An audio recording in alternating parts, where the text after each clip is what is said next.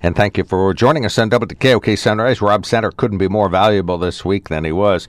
He is the producer of our Sunrise show. He's been on the mark a couple of 2-3 times this week as well, and has taken great care of us. He's why the podcasts work on all the popular podcast platforms.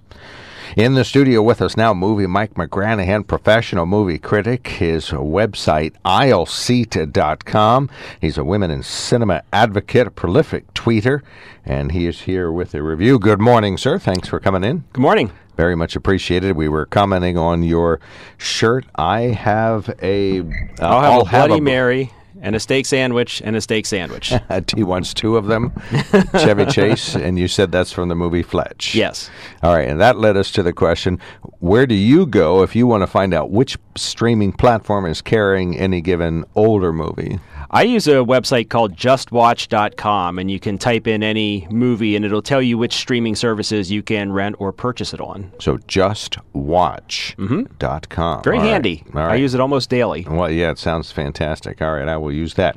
Well, I have a feeling I know where you're going to find the movie you're about to talk about, and that is in theaters only. You have your review of 3,000 Years of Longing. The truest sign of a great director is that even their failures are interesting. That brings us to George Miller's 3,000 Years of Longing. This new film from the creator of the Mad Max series stars Tilda Swinton as a lonely scholar traveling in Istanbul. She buys an unusual glass bottle in a shop, only to discover that it contains a genie played by Idris Elba. He needs her to make 3 wishes in order to obtain his freedom, but she's skeptical of his motivation. With these 2 fine actors at the center, the movie could have been really great. But the bulk of the story consists of flashbacks explaining how the genie got trapped in his bottle multiple times over the centuries.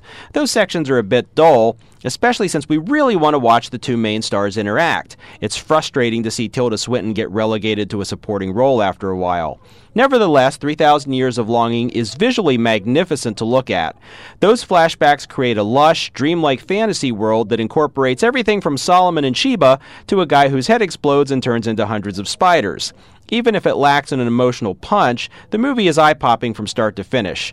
I don't think 3,000 Years of Longing quite works, but it's nice to see a filmmaker taking risks and pursuing a strong vision. On a scale of 1 to 4, I give it 2.5 Barbara Edens. Oh, but just 2.5 by the time we got to all that. Yeah, I mean, I don't think the story works. That's really it. You go and you watch this movie, and visually it's amazing. It's fun to just sit and look at the screen. But in terms of story and an emotionally satisfying payoff and being engaged in the tale, that part just didn't work for me. So I'm kind of on the fence about it. It's one of those movies that if it pops up on streaming, I would say watch it for the visuals. If you're talking about going and spending $8 or $10 to see it in the theater, I'd say, you know what, there's a couple movies out there that I would recommend before this. Okay, so, but at the same time, I think there's almost not a vindictive 2.5 in there. You wanted to give it 3, but you're disappointed they had a great vehicle and a stunning visual, but didn't do enough with it. Right, and the problem, a lot of the movie is Idris Elba narrating his own story to Tilda Swinton's character, and they show everything in flashback. But those stories are short because it's only a 108-minute movie, so we never really get to know the characters that he's involved with earlier in his life. And because he's narrating it, those characters rarely speak. It's mostly silent and him in voiceover explaining what was going on. And I just don't think that choice worked. I found myself not really caring about his history. I was more interested in the idea of this woman in the present day finding a genie in a bottle, and is she going to make her wishes, and what will her wishes be? And the movie kind of tries to cram that in at the very end, but at that point it's too late. And what might you have done if you were in the early focus groups that said, we want this to be 4 genies in a bottle, or what did you say, 2.5? 2.5 Barbara Edens. Right. If we want this to be 4 Barbaras with Movie Mike a year from now when this comes out, what would you have done? You know, that's difficult to say because I think the whole point George Miller was going for here was to have those flashbacks to an earlier time and to create that fantasy world. You maybe just paring it down, maybe having the genie tell one story about a specific point in his life rather than multiple ones so that we could really get involved in his history rather than just sort of rushing through it or giving us a Cliff Notes version of it. Yeah, maybe there's been a character like the woman in this movie, like her throughout his life. Just a fascinated female that's helpful, and important, something along that line. Okay, so 3,000 years of longing, 2.5. Barbara Edens, and not a single... Another genie in a bottle. Right, how about it? Yeah, right. That was a fascinating TV show back in the day. Okay, so thank you for that. Honk for Jesus, Save Your Soul. You kind of got a mini review of that? This one I do recommend. It's in theaters, although not locally, but it's available to stream on the Peacock service. And this movie stars Sterling K. Brown, great actor who gives what may be the best performance of his career here. And he plays the disgraced pastor at a megachurch. He has created a scandal. He has lost his church, lost his congregation, and he's decided he's going to launch a comeback. And Regina Hall plays his wife, and she is also phenomenal in this, who tries to help him. And she kind of starts off as a Tammy Faye Baker sort, doing anything to please him, fully on board, and over time she gets to realize that he's maybe a little bit full of it. So this is a satire of prosperity gospel preachers, those ones who say, give me your money and God will give you even more money in return. And the movie takes aim at people like that and that whole church system where it's really all about the cash rather than about the religion. Very funny at times, although it gets dramatic at points too. Regina Hall at the end of this movie gets some incredible dramatic scenes. Not every joke lands, and half the movie is traditional narrative, and the other half is kind of an Office-style mockumentary because the couple's allowing a camera crew to film their comeback. I don't think that works all the time. Sometimes the transitions are a little jarring, but this movie is worth seeing for Regina Hall and Sterling K. Brown, who are so good in it. So it's called Honk for Jesus, Save Your Soul. You can stream it on the Peacock service. 3 stars for that, yes. Okay, so 3 out of 4. And we've seen this platform in the past, the idea of the over-the-top pastor, what do you call him, evangelist kind of person, right, or pastor at a mega church. So we've seen that. They do something pretty different here with that vehicle. I think so. When I went into the film, I was thinking, well, really, maybe this should have been made in the 80s. That was the heyday of televangelists behaving badly, as we all know. Is this going to have anything new? But they're really going after this idea of the prosperity gospel, that these people preach for money, basically, and take the name of God and Jesus and use that to enrich themselves and sort of distort what Christianity means. That's a more recent phenomenon. So I think they do find a fresh contemporary angle here.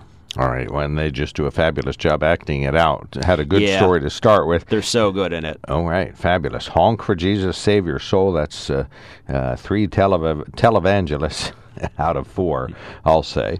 All right, entertainment news. What else? Who isn't fired from his next movie? Oh, Shia LaBeouf. Yeah, this has kind of turned into an interesting battle. In a month, there's a movie coming out called Don't Worry, Darling, which was directed by Olivia Wilde, the actress who made a very successful directing debut with Booksmart a few years ago. And a lot of controversy around this movie. It's all these backstage scandals.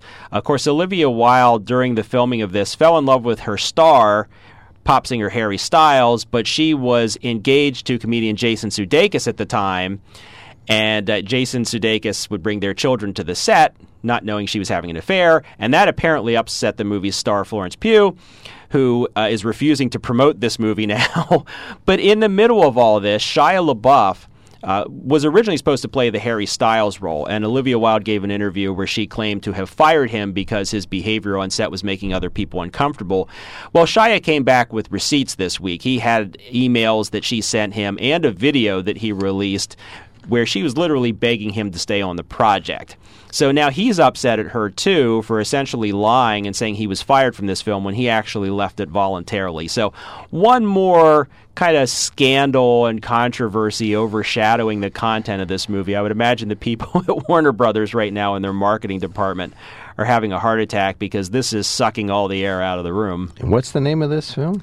It's called Don't Worry, Darling, and it actually looks really interesting. Okay. But it's one of those movies, kind of like The Bonfire of the Vanities back in the 90s, where it was supposed to be this big, really important project, and it's just getting consumed by the gossip about the making of it. It gets chipped away till there's nothing left. Okay. Yeah. So, well, we'll keep an eye on that, too. Well, and as we've seen from Hollywood, the filmmakers are capable of just abandoning a project, even if it could have been good. Mm-hmm. So we might see that again.